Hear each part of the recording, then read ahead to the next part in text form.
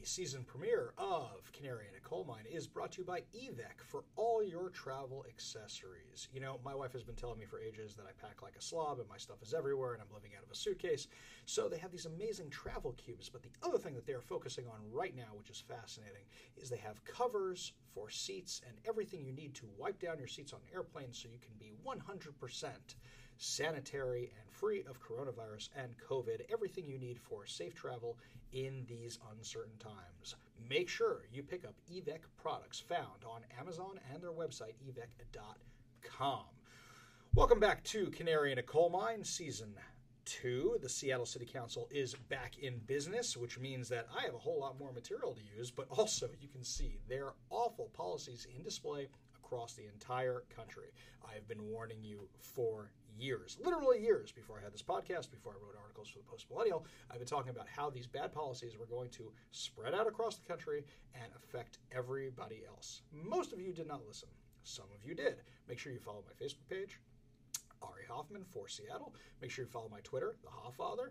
Make sure you go on all my social media channels and make sure that you keep up to date with all the insanity that is heading your way, and maybe you can be the canary in a coal mine for your neighborhood. So let's get right down to business. Marxist Seattle City Council member Kshama Sawant has been funneling money from the Tax Amazon campaign to her husband and members of her political group, the Socialist Alternative. The most recent filing with the Public Disclosure Commission for the Tax Amazon campaign included Sawant's husband, Calvin Priest, who works for the Socialist Alternative. In the past, Sawant claimed that she would only take $40,000 a year, an ordinary worker's salary, and give the rest of her city council salary to a solitary fund to help build social justice movements.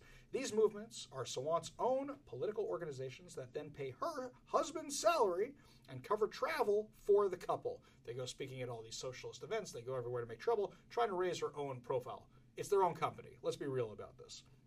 According to SCC Insight on Twitter, Sawant and Priest had over $13,000 of travel paid for them over the course of 2017, $1,850 by the Movement for the 99%, and $11,176 by Socialist Alternative. Priest also works for Socialist Alternative, and Sawant reported that he received between $10,000 and $25,000 in income from that job. SEC Insight notes that in 2018, Sawant gave $13,800 to Socialist Alternative, and Socialist Alternative in turn spent over $11,000 flying Sawant and Priest around the world. During her first campaign in 2013, Sawant, the anti-capitalist activist, received criticism for pushing her socialist views while her previous husband made a six-figure income at Microsoft. Sawant's home is also valued at over $1 million. So socialism for thee, but not for me. That seems to be par for the course. So anybody who says, oh, socialism is going to be great for the working man, they're moving out of Seattle. They're moving all the companies out of Seattle. Working man can't afford to live here anymore. So tell me how this is better for the working man? In addition to Sawant's husband, previous workers on Sawant's election campaigns were listed on the filing as having been paid by the Tax Amazon campaign. Mind you, the Tax Amazon campaign has been done for a while, but we'll get to that. Eva Metz was an organizer with the committee to re-elect Kshama Sawant, and with Red Mace Seattle, an organization that operates anti-capitalist events in Seattle. Rosemary Daniels, a graphic designer with the Re-elect Sawant campaign, was also listed as having received money from the campaign. The last two listed on the filing are Hannah Swoboda and Joe Sugru. Both work with Sawant's, company, the Socialist Alternative. As noted by SEC Insight, the Socialist Alternative for many years, it was registered with the IRS as a 501c4, a social welfare organization, but in 2013 it stopped filing the required annual Form 990 financial disclosure, a nonprofit's equivalent of a tax return. And in 2016, the IRS revoked its 501(c)(4) status. SEC Insight continues, the domain name socialistalternative.org is registered to the Seattle office, and the administrative contact is Ted Verdone, a longtime Socialist Alternative member and currently a legislative assistant working for Sawant. Payola. That's what we're talking about here. Sawant faced ethics charges in 2019 for allowing the Socialist Alternative to make decisions for her council office. The Seattle City Council passed the Jumpstart Seattle legislation, aka the Amazon tax, in July, and yet these payments were listed on the August filing. Though on the surface some may claim that this could be the result of bookkeeping by the campaign left over from July. Very fair. I know that my campaign, when it was over in August, we were still paying bills in September. I hear that argument 100%. However, the Tax Amazon initiative was designed to put the new tax on the November ballot. The money was raised and signatures were collected to qualify for the ballot, but the deadline to submit those signatures was July 2nd, and the signatures were never submitted, most likely because the council legislation was an almost certainty or did not get enough signatures. That would be interesting if that was the case. Either way, bills would have been paid and filed at the end of the effort in July, yet the campaign still had approximately $90,000 unspent donated campaign money that appears to now be going to Sawant's allies. What do you do with $90,000 once left over? Pay off all your buddies. Make sure they know that you appreciate them. Though this could be seen by some as just normal campaign staffing practices, also listed on the filing is Sure Payroll, which is listed as a vendor for payroll taxes. Payroll taxes are approximately 7% of wages paid. Sure Payroll has been itemized for over $20,000 of expenditures in the last 3 months, and yet the campaign has not disclosed who the recipients of that money is. This also raises the question of why Sawant's allies were not on the regular payroll as the other employees of the campaign were. Sawant's grifting, questionable funding practices were also brought to light again yesterday, when she asked the Seattle City Council to pay for her defense against a recently filed recall petition. So let me make sure I get this straight. Her actions cause a group to file a recall, and now she wants us, the citizens, our taxpayer money, to pay for her defense against a recall. It's her own damn fault. This is not the first time Seattle taxpayers have footed the bill for Sawant's legal bills. In 2019, the city of Seattle paid for Sawant's defense against a defamation suit filed by 2 Seattle police officers over public statements she made demonizing them in statements regarding a shooting of a suspect that was found to have posed a threat of death or severe injury. In 2018, the city paid over $250,000 to defend Sawant in another defamation suit brought by a landlord, Carl Haglund, who Sawant called a notorious slumlord, and according to Haglund's attorney, defamed him, suggested him to discriminatory treatment, and violated his privacy, due process, takings, and equal protection rights as Sawant used him and his name to pass legislation. So already, you're into this for what? Maybe $400,000 or $500,000? And rumor has it that the new one today that they're talking about passing at the council is another $75,000 on top of that. So you're talking over $500,000 in legal expenses that city taxpayers have had to cover for Sawant's insanity. By the way, here's what she's being recalled over. The fact that she, among many other things, let a whole bunch of the crazies who occupied Capitol Hill in Seattle into City Hall after hours using her own key. Yes, she is encouraging this insanity. She told people where Mayor Jenny Durkin's unlisted home was because she's a former U.S. attorney and her address is unlisted because she gets death threats. I can sympathize with that, even though I don't like Mayor Durkin. She took them there. They vandalized the property. She did nothing to stop it. She is creating this chaos. She is working with rioters, looters, and these peaceful protesters. Oh, I'm sorry. They're not actually rioters or looters. How could I be so mistaken? They're mostly peaceful. She is working with them. She is encouraging them. That's what she's being recalled for. While Sawant and her allies have been profiting off the campaign, businesses in Seattle continue to flee. On Monday, Facebook announced that it is buying REI's unused complex in Bellevue, seemingly following Amazon's lead to take steps to abandon Seattle. Last week, Amazon did not renew its lease for the top 8 floors of an office building in South Lake Union. The space totals over 180,000 square feet. Amazon, which leases over 6 million square feet of office space in Seattle, recently announced it will be bringing 25,000 jobs to Bellevue. These reportedly include moving Seattle jobs to Bellevue. We could be in for a huge crash of the Seattle office market, real estate market. It could be a huge, huge crash because of how much space those guys occupy. And if the tech companies keep moving, one after the other, because of this Jumpstart Seattle, which Kshama Sawant and Teresa Mosqueda, oh, by the way, Teresa Mosqueda wants to run for mayor. Keep that in mind when you wonder when she makes promises about how she's going to fix the economy. And if those companies leave, who do you think they're going to tax when they have no companies left to tax? Don't say I didn't warn you. Businesses that relied on tech foot traffic in Seattle have been suffering and closing since the coronavirus shutdowns. For example, restaurants, barbershops, grocery stores. There are no more grocery stores in downtown Seattle. Gone. Poof. Gone. All these restaurants are closing. They will never come back. We're talking about hundreds of lost businesses, thousands of lost jobs. The last estimate I saw was 130 closed businesses and 47,000 lost jobs. Now the prospects of recovery seem slimmer by the day as more companies move out of Seattle in response to the Amazon tax that Sawant and her allies claimed was designed to help the workers and low-income earners who are now, ironically, suffering the most. Didn't I tell you this was going to happen? I keep telling you guys. I am going to warn you, this is going to happen, this is going to come to your city, and people just don't listen. They don't listen. But here, it gets a little bit worse. Let's talk about this for a second. If you think it stops at Seattle, you're wrong. This is how bad things have gotten. $75,987. Okay? That is the amount of money spent to date repairing the damage to Cal Anderson Park, which was at the center of the Capitol Hill Occupy protest. That is on top of over $1 million spent by the city of Seattle on installing and then removing barriers to, secure the armed occupiers because they asked for them. Newly released emails continue to show that not only did Seattle officials know that this was not a peaceful protest, they continued to tell the media it was a block party, street fair, and the summer of love. Even while Seattle employees asked for the National Guard and were denied by Governor Jay Inslee. Let me say that again. Seattle employees were asking for the National Guard in CHOP, and they were denied by Jay Inslee, Governor Jay Inslee, who now refuses to debate his challenger, Police Chief Lauren Culp, the Law and Order guy. I wonder why that is. You think it's any coincidence that Joe Biden may not end up debating Donald Trump? Just think about that for a second. This seems to be the new par for the course for the Democrats. They will not debate the Republicans. Any incumbent right now has nothing to lose by doing this. They're going to get reelected in a landslide. I believe that every incumbent is going to win reelection because their challengers can't campaign with all this stuff going on. It is in their best interest to keep us shut down as long as possible. In email dated June 24th with the subject line Safety Plan, City of Seattle employees were already planning for dismantling of the CHOP.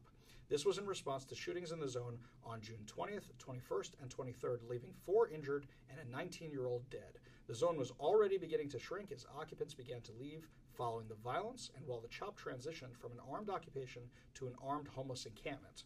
Joey Ferruto, Division Director of Seattle Parks and Recreation, asked in the email coordinating safety for different city agencies, quote, "Still don't understand why National Guard is not an option. They litter-picked Ballard Commons today," end quote. Following the outbreak of riots and looting in Seattle in the wake of the death of George Floyd at the end of May, Governor Jay Inslee deployed unarmed National Guard troops to cities. At the time, Inslee specified in his tweets and announcements that the National Guardsmen would be unarmed, even though rioters destroyed police cruisers, destroyed pretty much everything else, and even stole AR-15 assault rifles, can't speak English today, from the cruisers. The unarmed guard had originally been deployed to assist with the homeless and food distribution during the coronavirus outbreak, and were seen at other Seattle area parks following hepatitis outbreaks among the homeless campers in the park. So they were dealing with the homeless, which is important, don't get me wrong, but they're cleaning up Seattle and Washington State's screw-ups. But mind you, they couldn't protect businesses, they couldn't protect residents from armed occupation of their city or rioting and looting that is destroying their businesses and their life's work. In his email, Ferruto preferred to have the National Guard to assist with the dismantling and restoration of Cal Anderson Park. I have concerns that SPD will be redeployed during their time. They will be on site with us. As having SPD alongside us the safest option for our staff, ideally SPD would have the area cleared prior, end quote. This was in response to an email from Rodney Maxey from the Seattle Department of Transportation stating that, quote, "We are not writing a specific safety plan. Our plan is to have a small contingent of SPD officers with our crews and a large contingent of SPD officers outside the perimeter out of sight. If SPD agrees, as far as the other hazards associated with this work, they are covered in our safety manual, and all of our employees have been trained. This includes all hazards around encampment removal. I believe your safety team has trained all of the park's employees on these hazards as well, since we have been working closely with your team for the last 5 years." End quote. So basically they're treating this like the end of a homeless encampment, or a homeless encampment removal, or a sweep as some people call it. They're not dealing with the fact that there's armed occupiers, armed rioters, taking control of an area of the city where a bunch of people have been shot already. Seattle employees were originally planning on treating the dismantling of CHOP like the removal of any other homeless encampment, including the inherent dangers the city employees know exist in that job, risks that politicians continue to deny. Nope, they're all just people down on their luck. There are no drug problems, there are no criminal problems, there are no mental health issues. They keep denying that these things exist. Unbelievable. Waste management employees and social workers who work with the homeless are proposing only social, or sorry, are now the politicians are proposing that only social workers perform the duties. Business owners who have called the city since the defunding for encampment removal have been told by the social workers that they are required to provide bathrooms and food to people living on their sidewalks. So imagine this, you're a business, and you say, I've got this homeless encampment here. They're stealing, they're breaking in, they're causing all these kind of problems. City social worker shows up now. This happened to a friend of mine right nearby my office, and they said, well, give him a sandwich and give him access to the bathroom and everything will be fine. That is the mantra here. The urban campers refuse social services and remain as the encampments expand. That has been going on across the city. If you drive through Seattle, the encampments are out of control. They're everywhere. And they are coming from other places because they know how easy it is to get access to these services here. Yet Seattle officials knew the danger their employees faced, as well as residents in the neighborhood, while still denying it to the media. Residents trapped in the CHOP wrote a group letter to the city council, Mayor Jenny Durkan, and other city officials. Quote, in the last 2 weeks, with the recent spike in violent activities and crimes, we no longer feel safe to step outside our homes. With the relocation of protesters closer to the East Precinct in the last few days, we have seen an increase in the homeless population on the north end of Cal Anderson Park. Our once beautiful space is now littered with tents, vehicles, and trash. This is growing every single day, along with continued increase in vandalism to the park and surrounding area. Just last night, the occupiers of this area lit a trash can on fire on top of the fountain here in the park. We have witnessed increased vandalism to our neighborhood, including damaging parked cars and graffiti on residential areas. We are afraid to leave our homes and feel like hostages. We are forced to look out the window and stare at our destroyed park. Our physical and mental health is at stake. With the recent shootings, some residents are now seeking therapy to deal with this trauma. With some of the highest property taxes in the state of Washington, it is unacceptable that this has gone on for 2+ weeks now, end quote. That's what the residents of the CHOP were saying, the people living in there who are under occupation. Yet Governor Jay Inslee refused to deploy the National Guard to CHOP and even posted defiant statements to President Donald Trump stating that he wanted to send the Guard and other federal law enforcement to CHOP and that he would act if they would not. Mayor Jenny Durkan even forced federal officials to leave Seattle even though their own employees were requesting them. In the emails, Seattle officials seem more concerned about transporting plants that occupiers had tried to plant in the synthetic turf field in the park to gardens around the city and preserving graffiti and BLM art rather than the safety of their employees or residents. The total cost of the cleanup of CHOP continue to accumulate. Costs have not yet been released for the damage to the East Precinct, which was abandoned, then occupied, and vandalized by rioters. Even though residents keep asking when the park will reopen to the public, the city now plans on reimagining the park. Costs to be determined. This is literally in the emails I got. All while riots continue almost nightly in Seattle with no end in sight. It's across the country. I told you guys it was coming. They're just looking for a spark to have an excuse. Kenosha, Lancaster, they're just looking for the excuses to light another city on fire. It started in Portland. It came here. Nobody was paying attention. Now it's everywhere. Don't say I didn't warn you. We'll be back after a brief word from our sponsor. Welcome back to Canary in a Coal Mine. I am joined once again by one of my favorite guests, Todd Myers from the Washington Policy Center.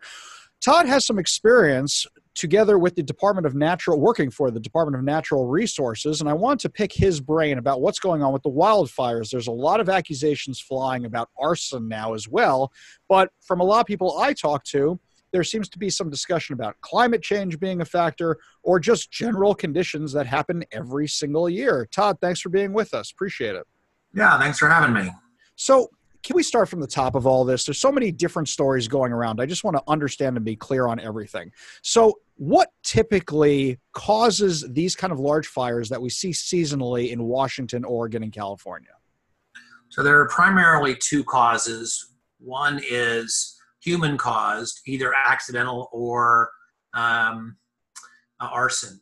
Arson is fairly common, actually, more than people realize. So there's a lot of talk about a number of these being arson. There was a guy who was literally caught near Puyallup lighting the median of a road on fire. So people are concerned that this is some sort of coordinated attack. I don't know if that's true or not, but I can tell you that arson is more common than people realize, unfortunately.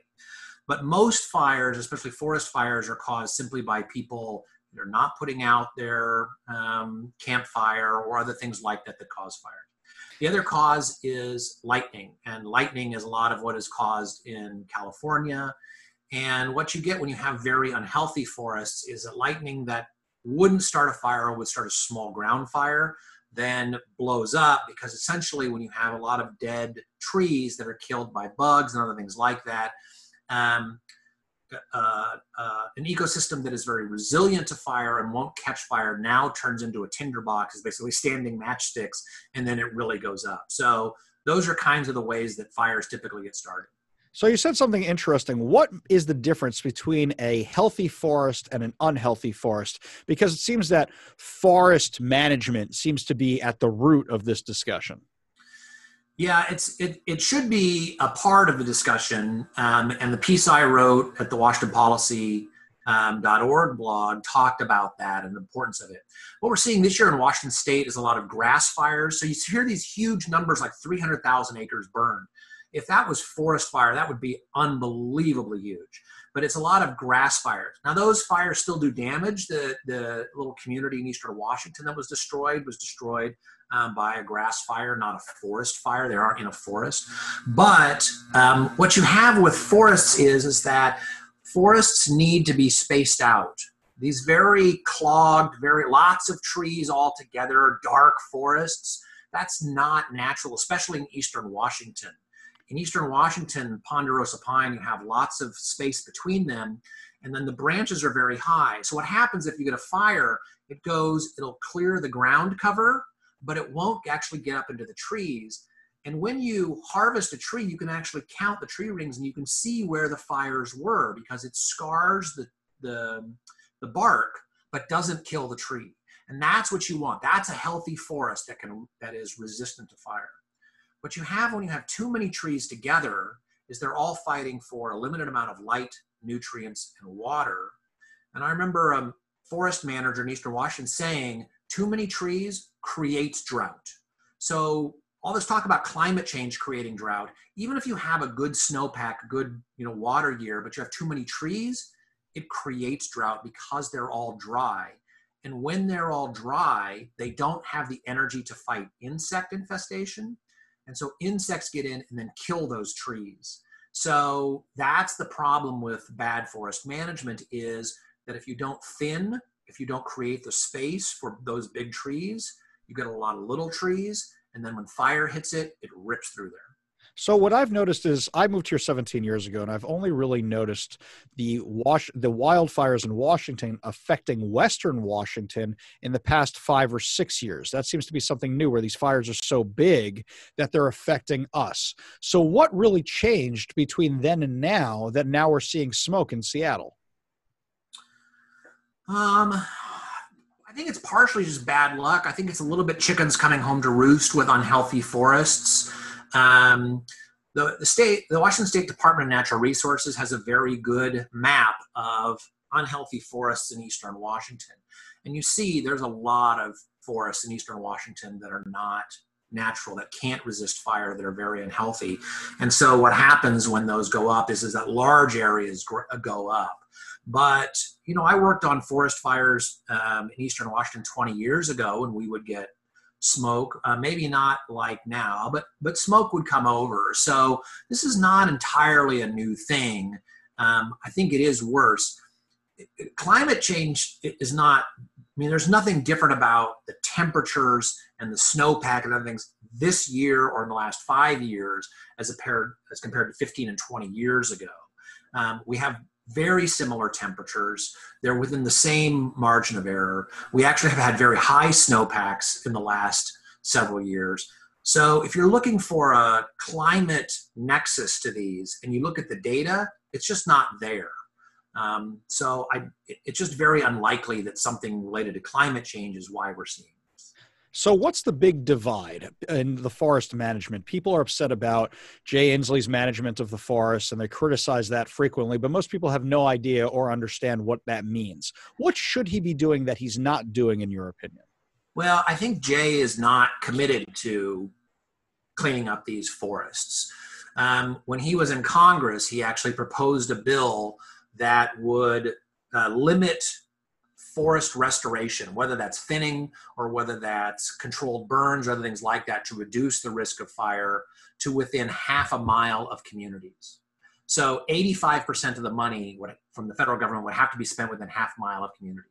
But that's not where the unhealthy forests are. The unhealthy forests are up, farther away. And when a fire gets ripping in those forests and moves into town, you can have a half mile buffer, but that buffer is not going to be perfect, and you're still going to get a very hot fire that moves in. So for a long time, he hasn't been supportive of these kinds of efforts. He seems to have changed his mind recently, and when he came into office, he actually set a target of forest treatments, increasing forest treatments from about 145,000 acres a year to 200,000 acres a year by 2017. At the end of 2016, though, when it was clear that they weren't going to meet that target, he just simply pulled that target off of the webpage for Results Washington and hid it rather than try to figure a way to meet that target. In the press conference this week where he talked about climate change as being the cause of these, he was asked about forest management, and he said, oh yeah, absolutely, we support that. But again, it's not a priority. He's not meeting his own targets. He doesn't mention it as important unless he's prompted, right? Whereas climate change, he constantly mentions. The other thing the ridiculous thing about the difference between forest management and climate change is if we do everything Jay wants, not just in Washington, but across the United States, it will reduce temperatures in the year 2100 by a fraction of a degree. Average summer temperatures vary by several degrees each year. A fraction of a degree is not going to make a difference in the number of forest fires. What does make a difference is getting those forests back to a healthy state. So if you want to do something within the next 5 and 10 years to make sure that we're not getting smoke every year, to make sure that communities aren't being lost, you could do everything on climate change and it would do zero to stop forest fires. Making forests healthy is the thing that we can do. It's not going to address everything we're seeing this year because as I said, some of these are grass fires and other wildland fires, but that's one part of it and it's an important part. There was something funny that somebody just sent me, a friend of the show, just sent me a graphic that the CDC released the other day with a post where they were talking about how your mask will not help you with smoke inhalation and that it won't help and that you should continue wearing them for COVID-19. However, my research has shown that smoke particles are bigger than COVID-19 particles. So why do we think the masks are going to work for that? I just thought that was an entertaining thing. Todd Myers, thank you so much for being with us. If people want to read your stuff on forest management and about what's going on with the wildfires, what's the best way for them to do so? So go to washingtonpolicy.org. I have a blog about the climate forest management debate. I also spent a day with the Colville tribes in central Washington about what they do to manage their forests to fight forest fire. We're going to have a video coming out in the next few weeks about what the tribes do, because the tribes actually do a really good job and they follow the science. So they're a really good leader on this, and we'll have something about that coming out in the next few weeks. Awesome. Thank you so much, Todd. We appreciate it, and we will be back after a word from our sponsor. Welcome back to the season premiere of Season 2 of Canary in a Coal Mine. Remember, if you like the podcast, to rate, subscribe, and share. Remember, to all my haters out there, that if you hate the podcast, to rate, subscribe, and share. Make sure you tell everybody all the stuff I say because you're doing a great job getting up my analytics, and that gets us more advertisers. So I really appreciate everybody's hard work. Thank you so much. Remember, if everybody invites just one friend to like the podcast, we double our numbers overnight. We get the message out there more and more and more. And please continue to send me your messages. Continue to send me your stories. My best source of leads is you. So, this was a quote. This is not my quote. It'll become clear soon whose quote it is. Quote, "This country has a long history of oppressing people of color, especially black and African American people. The last couple weeks we have seen demonstrations of systematic racism on full display across our country to the point of murder of black people. I share in the horror and sadness displayed by the police systems across the country and by some officers here in our own city." End quote. No, these words were not mine. Those words were sent to students, not parents, of Seattle Public Schools in an email from Superintendent Denise Juneau. According to Safe Seattle, who received the information from angry parents, the email was sent back in June. However, the students are just receiving it because their school laptops were issued this week. If that isn't government complete insanity, I don't know what is, or complete breakdown. Juneau praised the violent riots and looting happening in Seattle and seemed to encourage SPS students' participation. Quote, "It has been a powerful experience watching you take to the streets to make your voices heard," end quote. This is while rioting was going on. This is right before the CHOP, while rioting was going on, and they were attacking police officers every night in front of the East Precinct. Yes, so inspiring. While SPS is preaching hate to impressionable students without their parents' knowledge, the SPS remote learning continues to flounder. I wrote a story last week about how the laptops aren't working right, students can't log in, and there may be thousands of students who are dropping out of the Seattle public school system. Less than half of SPS students have even logged into the remote learning, which continues the trend of 2019-2020 school year, when over half of the Seattle students did not even sign into Schoology, the portal for online learning. Rather than working out the bugs for the remote learning, SPS focused on subjecting their staff to a racist and misogynistic training before school started, which was in line with the superintendent's emails to students. Did you know we're all white supremacists? That this is a white supremacist society, that me, the Jewish guy, and you, whatever race or religion you are, we're all white supremacists, according to the training that they paid for. Yet as early as May, SPS was discussing not returning to in-person schooling in the fall, which leads many parents to ask why the district was so unprepared and what were they doing instead. Right. They were working on this anti-racism nonsense rather than actually focusing on the problem at hand of trying to get kids an education. The answers to both questions may lie partially with the state. Superintendent of Public Instruction in Washington State, Chris Rakedal, proposed a plan to return to in-person learning that would discriminate based on race. Yes, kids of different races. The African-American kids get to come back first, and then the Latino kids, and those white kids, they're all the way in the back. They don't deserve an education. Unbelievable. Additionally, during an unprecedented crisis, Rakedal was vacationing out of state against COVID travel recommendations of Washington State Governor Jay Inslee and the Washington State Department of Health. Now, I have no problem with people taking vacations. I have no problem with people taking vacations during crisis because they need a few days off, especially for their anniversary like Rakedal did. But if you're buying hook, line, and sinker into all these safety requirements, shouldn't you be wearing masks and socially distancing, which he clearly wasn't from the pictures, and he was going out of state. Drive somewhere. My whole family spent the whole summer driving because we didn't want to get on an airplane. Please, explain that to me. Anyway, the answers to both questions... Oh, I'm sorry. We did that already. Last year, in response to the average grade of failing for SPS students, a trend which continued over many years before COVID, long before COVID, while also blaming accessibility to remote learning, SPS changed the grading system. In April, when in-person learning was canceled and the system switched to online only, SPS used the opportunity to create a Seattle School Board to create this whole new idea, this new grading system. The School Board of Directors announced the approval of a new temporary grading policy for the high school students in Seattle Public Schools. At the time, SPS Superintendent Juneau told MyNorthwest.com, after looking at several options, we determined that the A or incomplete policy is the best option to make sure the extended school building closure doesn't harm any of our students, particularly those furthest from educational justice. What does she mean by educational justice? Everybody's got it's all equity right now. Everybody has a laptop. Everybody has access to Wi-Fi, thanks to the big tech companies that they demonize all the time. SPS might finally be realizing that their social justice grading system is not equitable for everyone. SPS announced this week in their back to virtual school facts that the grading policy had changed from A or incomplete to A through C minus or incomplete. According to a release from SPS regarding the change, grading has been one of the biggest sources of inequities in education because student performance may be influenced by factors outside a student's control.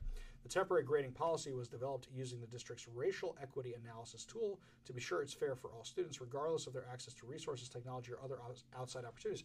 Literally everybody's getting the same laptop, and they're all getting the exact same Wi-Fi and everything. What is the problem here? They're all being failed by you guys because they can't log into the system. What SPS meant by lack of access to resources or technology is unclear. In March, SPS announced that there would be no online learning, claiming that low-income students did not have access to technology. Local tech companies like Amazon, Microsoft, Xfinity, and CenturyLink stepped up to donate the required devices and provide free Wi-Fi so every student would have access. So you're all equal. It's equitable, right across the board. Excuse me. According to SPS, attendance will be taken this year, but the method is still being determined. You're not even sure how you're going to be taking attendance? What happened to here, done? If a kid's having online problems, text the teacher and say, I can't log in. When the A or incomplete policy was first announced, pushback was immediate from private school and charter school students and parents claiming that admission standards to college were now judging students on inflated merits. The system had been tried and failed in other locations, most noticeably making international headlines for being reversed in the United Kingdom. Yet still, SPS forged ahead with the plan. Additionally, it became harder for engaged parents to track their children's progress. Now it seems as if SPS is realizing that the social justice grading program is not equitable for students, especially those that do log in and put in the work. SPS reinstituted some of the grades, including an A through C- or incomplete system. What the SPS means by students of color furthest from educational justice remains a question now that all the technology and resource gaps have been donated by tech companies and everybody's using the exact same stuff. As students in other districts in Washington, as well as some private schools, return to in-person learning, many SPS students, especially single parents and dual-income families, have opted for other options, including creating their own educational pods with neighbors and friends. Parents cited subpar education from SPS, as well as extreme activism rather than actual content being taught in the classroom, as reasons for the change. The closures were just a straw that broke the camel's back. Seattle parents are even being targeted with social media ads asking parents to enroll their children in Seattle public schools. I've never seen those things before, and they're popping up non-stop on my feed. So either they have too much money to spend or they're in real trouble. Even before the mandated closures, SPS enrollment numbers have been steadily declining for years. The enrollment numbers for fall 2020 have yet to be released, but rumors persist that it could be down by the thousands. I got a preliminary number, and it is up, which makes no sense to me whatsoever given the amount of people that are leaving the educational system. The Seattle Times even had this number in their article about half the kids not signing on. Perhaps one of the reasons half the kids aren't signing on is half those kids aren't enrolled anymore. SPS parents, especially low-income families that rely on public school for daycare, that are used as the excuse for the activism, are now faced with the decision: continue to allow a failing system to indoctrinate their children or find costly alternatives they may not be able to afford. I guarantee you, Seattle isn't the only place this is happening. You got to look into your public school system, and you got to see what's going on. Don't say I didn't warn you. We'll be back after a brief word from our sponsor. Welcome back to Canary in a Coal Mine. I am joined by Matt Larkin, who is running to unseat Attorney General Bob Ferguson, who I would very much like to see out of office. I make no secret about that. I've had my issues with him before. So, Matt, you have my support in this election. Welcome to the show. Thank you so much. All right, happy to be here. Awesome. So let's start off with one thing. In the coronavirus era, it's very difficult to campaign. Bob Ferguson is one of the people who made it that way by banning Facebook ads in Washington state. Is this something, a policy of his, that you plan to continue, or is this something you want to find a way to change? You know what? I would love to find a way to change it because I am a first-time candidate and the deck is stacked against me. It's stacked against all first-time candidates because this Facebook ban has made it really hard to get grassroots support. And we're cruising. We're doing awesome. We went from 150 volunteers to over 1,200 as of yesterday. So we're doing awesome. But it certainly has been a hurdle that we've had to overcome. And what happened, I'm sure you know as much about it as I do, but for your listeners, he sued Facebook on behalf of the state of Washington to ban political ads on Facebook. But the key there is before he did that, he built up his own Facebook following. He invested thousands and thousands and thousands of dollars into building up his Facebook following. And then he pulled the ladder up after him when he climbed into the treehouse so that no one else could do what he did. And that's not fair. That's not right. And it prevents a lot of first-time candidates and new candidates like me from gaining the same kind of Facebook traction that he benefited from. So it was very hypocritical. It was very obvious what went on.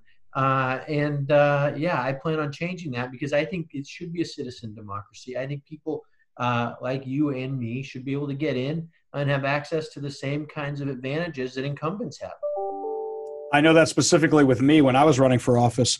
I was running Facebook ads and everything were going swimmingly, and then that ban went into effect, and it was much harder to reach people. And the interesting thing about it was I got just as many haters as I did supporters from the ads that I ran.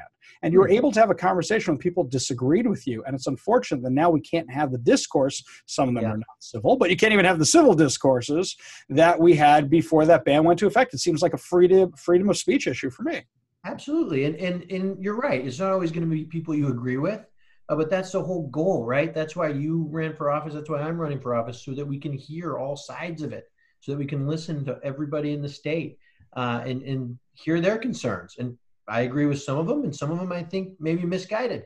But the point is we're listening, and we should be listening, and we should be able to hear from as many people as possible. And this Facebook ban perpetrated by Bob Ferguson has made it really difficult to do that. Okay, well, now that I've gotten rid of the issue that gets my goat the most that I want to talk to you about, let's go through the stuff that's on your platform, on your website. Sure. So I saw that you have a bunch of hot button issues, but my question really is, you have homelessness on there, you have drug abuse on there, you have all the things that hit the, center right, even some of the left that are not socialists, they all agree with you on that. But what can the Attorney General really do about these things? Oh, tons. And I get that question a lot. They say, Matt, isn't that a local problem? Isn't that something that the Attorney General should stay out of? My answer is absolutely not. The Attorney General needs to be in the middle of these discussions. He has a very big platform as the chief legal officer in the state of Washington. He should be involved. I need to roll my sleeves up when I'm elected and dive into these problems. Because if not me, if not the Attorney General, then who? He needs to be leading the discussion. And that starts by, we have a huge Attorney General's office. We've got the 5th largest AG's office in the country. And we're not the 5th biggest state in the union. So we have a Attorney General's office that is out of proportion, but we can use that for good. We have all of these attorneys in there right now who are suing President Trump 77 times as of last time I checked, as of yesterday. 77 Trump lawsuits. Over 3.5 years of President Trump being in office. Those are resources that could be better directed. The Attorney General can lean on the county and local governments. They can lean on the mayors and the prosecutors and say, do your job, or else we're going to do it for you. And the Attorney General also has prosecutorial powers. So we can prosecute criminals from the AG's office. And my plan is to free up more of those prosecutors in the AG's office and put them at the disposal of all of the cities around the state that are struggling to manage their caseloads, who are struggling to prosecute crime. You do know, because you're a Seattle guy, and I grew up in Magnolia, so I claim Seattle as my home. 89% of nonviolent arrests in Seattle go without a resolution in the courts. 89%, that's 9 out of 10. Something needs to change on the ground. And the AG's office should be the first one to be offering help. And as a former criminal prosecutor myself, I get it. We had big caseloads. We needed help. And if the AG had said, come on in and we've got a team of prosecutors who are willing to alleviate whatever you need from the criminal prosecution level, we would have taken them up on it. So that's my plan. And I think there's a lot you can do. But again, at the end of the day, you're the leader of the state's legal office. So you need to be vocal about it. And right now, we have an Attorney General who is silent about it. He hasn't said a word about any of this stuff. And all of these things, this rising homelessness, this rising drug abuse, this rising crime, has been going up and up and up over the last 8 years under Bob Ferguson's watch. And when Washingtonians feel like the watchdog is asleep, nothing is happening. He's silent about all of these things. Instead, he just wants to focus on President Trump, President Trump, President Trump. And I'm saying no. Washingtonians have a clear difference between me and Bob. I want to focus on this Washington, not that Washington. We have real problems here, and I'm ready to fix them. So what are your top 3 issues? The 3 things that you're in office tomorrow, what are the 3 things you want to focus on right out of the gate? We want to make our cities safe again. That's number 1. And that kind of has some multi-prongs attached to it. But that includes being tougher on drug dealers, the people flooding these drugs into our communities. That includes reconnecting ICE with local and state law enforcement so that they can cooperate and end some of these horrible things that are happening in our state, not one of which is sex trafficking. We have a real sex trafficking problem in this state. Number 2 is actually redirecting the office resources to solving problems on the ground. And it's not just crime. We have all of these things are interwoven through the homeless issue. When 80% of our homeless are mentally addicted to drugs or mentally ill, there's a problem there. And crime surrounds homelessness for obvious reasons, because it costs a lot of money to support addiction. Some figures are $30,000 a year. Some figures are as high as $60,000 a year. But because of that, these homeless drug addicts, it's very sad, Ari. They're surrounded in these crimes of breaking into cars, of petty theft, of shoplifting, of muggings, and that's not okay. We need to solve the root of the problem. And that involves working with community leaders. On day 1, we would set up a task force to work with community leaders nonprofit leaders, president of the Union Gospel Mission, the heads of Mary's Place, organizations like that who are actually on the ground doing really good work. I would love to be able to say, you've got help from the Attorney General's office. All of these things affect the safety of Washingtonians. So we at the Attorney General's office are going to focus on helping you through these things. So there's a lot. We have a lot to do from day one, but I'm excited, and we've got a lot of changes to make. Well, you're saying all the right things, and the things I like to hear, and I'm sure the people in my audience like to hear. So if people want to volunteer or donate for your campaign or learn more about your campaign, what's the best way for them to get a hold of you? We've got a great website. It's a one-stop shop. You can go to www.mattlarkinforag.com. That's the word for, F-O-R. You can donate there. You can volunteer there. You can find out more about me and my platform. And you can get involved. You can link to Facebook from there. We've got a very active Facebook page. But first and foremost, we need donations. Bob Ferguson's got just about $3.8 million raised right now. He's a fundraising machine because he likes these Trump lawsuits, and without fail, he sends out a fundraising email after each one of them. So we are trying to catch up, but we're crossing over the $360,000 mark and climbing quick. So we need support in the financial way if possible, but get involved. We've got these volunteers. People are passionate, Ari. And as I'm going around the state and I'm in Zoom calls in every county in the state of Washington, I'm hearing the same level of concern and I'm hearing the same level of passion. People are ready to make a change at the Attorney General level. And it's not just about crime and safety. It's about change. It's about accountability in Olympia. And should we have to work with Governor Inslee for another 4 years, it would be nice to have a counterbalance in there. Someone who's a counterweight, giving him, not rubber stamping all of his decisions, but actually holding him accountable and giving him sound legal advice from a perspective that he might not agree with. But there needs to be that difference of opinion in Olympia. So people are excited about that, and they're getting on board with my race. I think that too many people don't realize that this is what caused by one-party rule, and that if they want to stop complaining and want to have new solutions, they got to vote for a party they may not have done so in the past. Matt, thanks so much for being with us. I wish you the best of luck in your race. Thank you very much. Thanks for having me on. All right, we'll be right back after a brief word from our sponsor.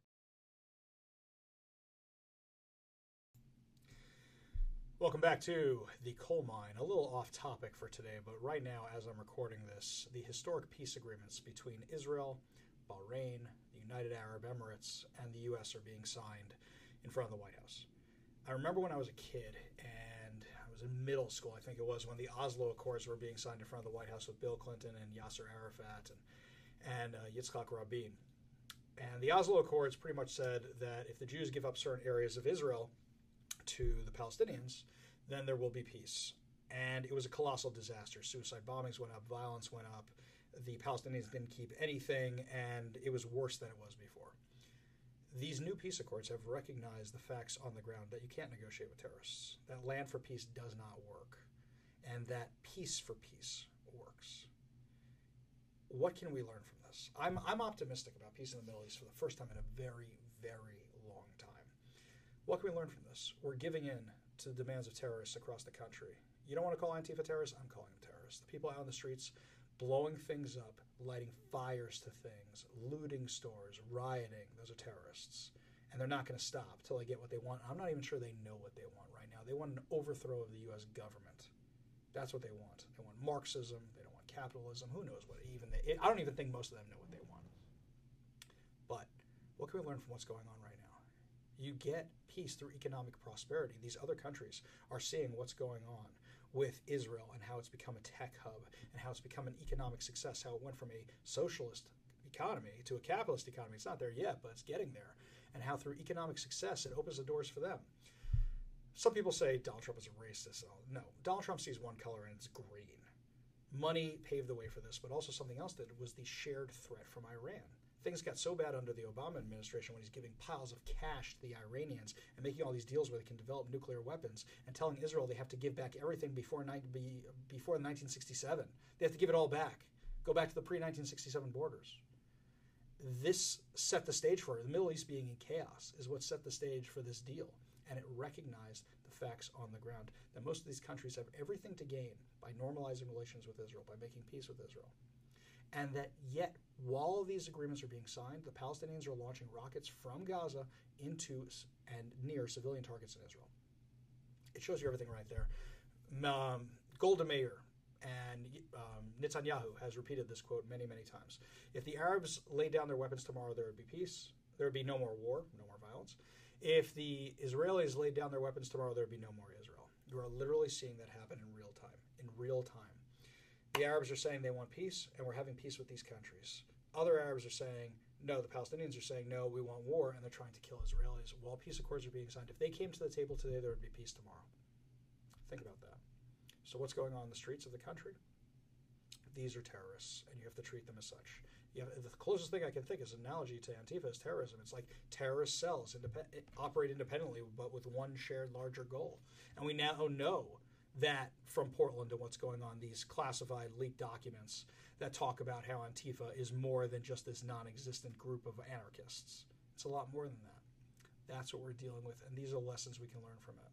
And I hope that there is peace in the world, because we've been at war for far, far too long. Don't say I didn't warn you. We'll see you on the next episode of Canary in a Coal Mine.